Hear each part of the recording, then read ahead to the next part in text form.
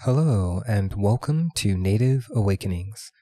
Here at Native Awakenings, we are providing a safe space to understand our nature. What is native to us is what comes to us naturally, and that naturalness is linked to our nature. The purpose of this podcast is to help rediscover who you natively are. As we live within this busy world, it is incredibly easy to forget our nature, to forget what comes naturally to us, and to begin to develop and become something that we think that we quote unquote should be.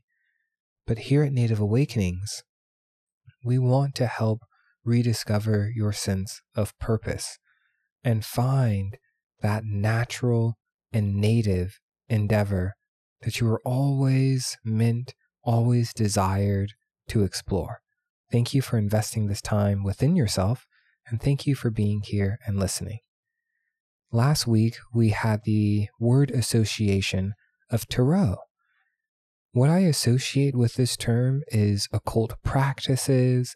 I think of the ether, I think of space, and I also think of mystery and symbols. The divine translator, if I had to summarize it in one word. I view tarot as this translation of emotion.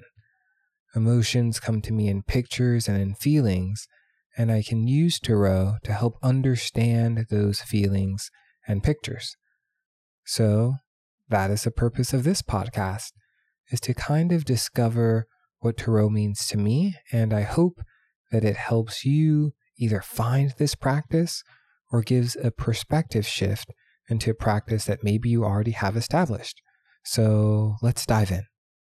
A question arises of why would someone want to get into tarot? It's a beautiful question, and my personal answer is that tarot really helps me understand the language of my emotions and unconscious mind.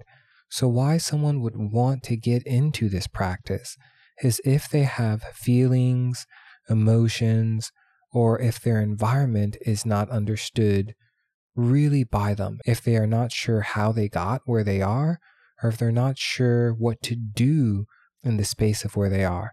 Tarot isn't necessarily a tool to divine the future or to give an answer. Rather, tarot is a practice that one can use to understand the present moment in a way of pictures and symbols. The unconscious mind is always picking up on our environment and what is within our environment. And when we're able to understand what our environment is signaling to us, we can then modify our behavior to fit the environment or to change the environment. If we're in a positive place, a very uplifting atmosphere, our unconscious mind senses that, and we're able to express ourselves in an authentic way because it's a safe space.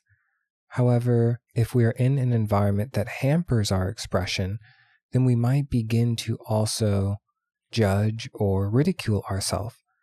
To find the symbols of both of those environments, the environment that is empowering and the environment that is disempowering, can help us navigate our life, our environment, and our emotional states. So, how does tarot do this? If we begin to consciously look for symbols, then we can help program our subconscious and unconscious mind in a very beautiful way.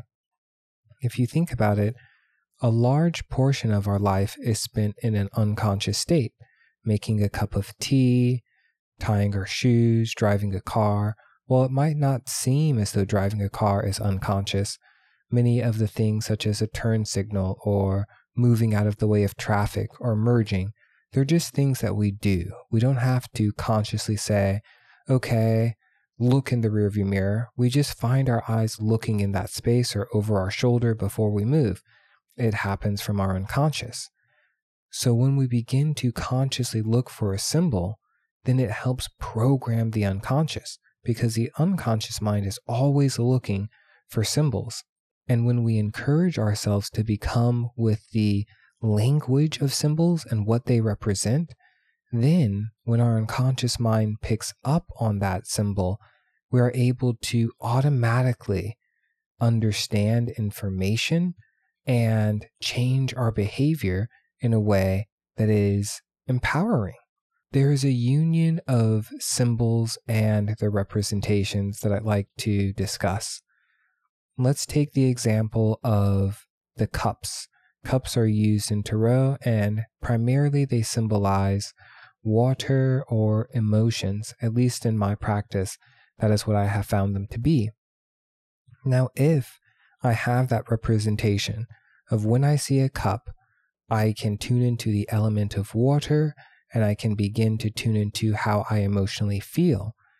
The implications of this association and representation are truly profound, because if every time I see a cup, I'm checking in with how I feel, then I might be checking in with how I feel multiple times throughout the day.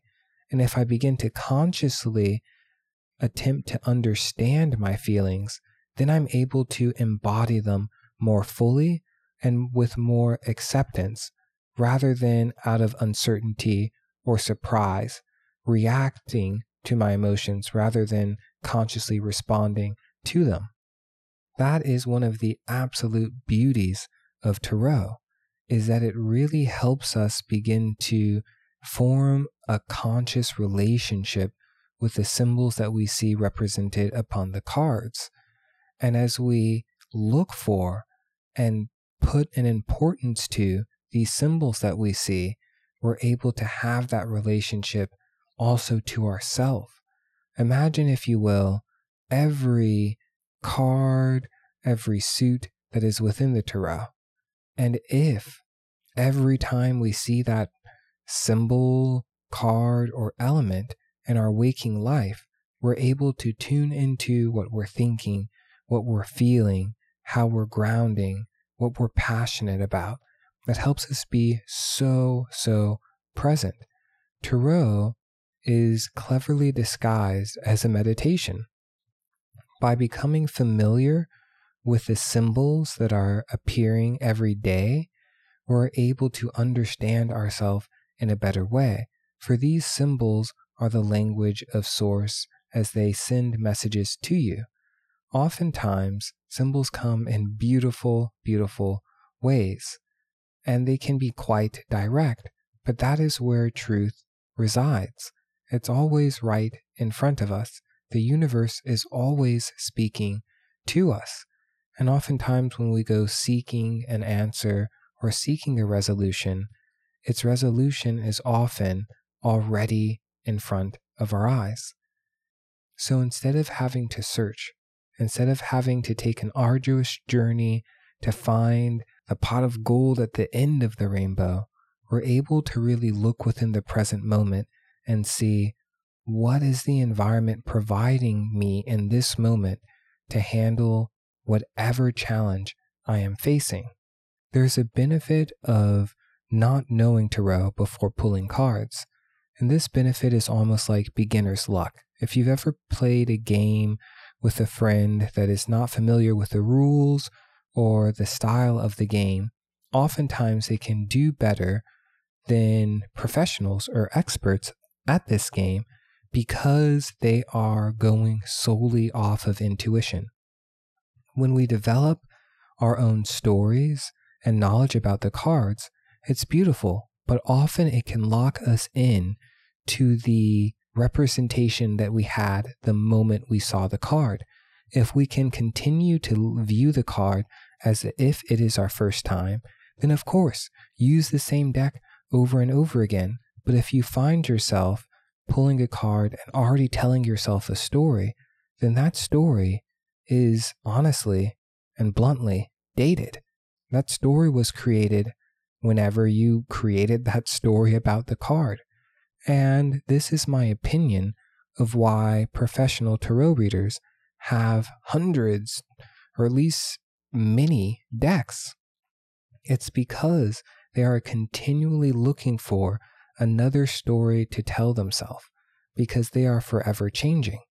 So, if you find that you are using the same tarot deck, it's helpful to switch it up, to tell yourself a different story, for you are always changing. And since you are always changing, there will always be new symbols for you to discover. You may have noticed that within this podcast, I haven't really mentioned a specific card, but that is because I wanted to explain the benefit of tarot in a broad sense, that it really is looking for symbols. You can do this with numbers, you can do this with shapes, you can do this with trees. Tarot is simply a very visual and pictorial representation of an emotion that we are feeling.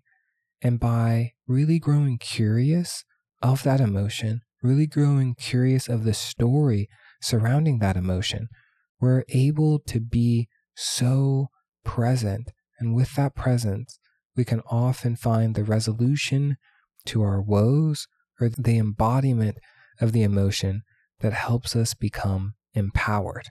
I hope that this talk on the tarot is encouraging for you to begin discovering and pulling cards. You really don't need to be a professional. And I would actually argue that the more that you don't know about the tarot, the better, because you are going to be so honest with yourself when you pull the card, and you're going to be able to tell yourself the story that is most important to you at this moment in time. Again, as I view tarot as this beautiful translator of our environment and symbols and emotions, I encourage you to begin looking in your day for tarot-like signs. If that practice doesn't call to you, if pulling cards doesn't, look for a repeating factor that you begin to notice. This could be the time of day. This could be the position of the sun.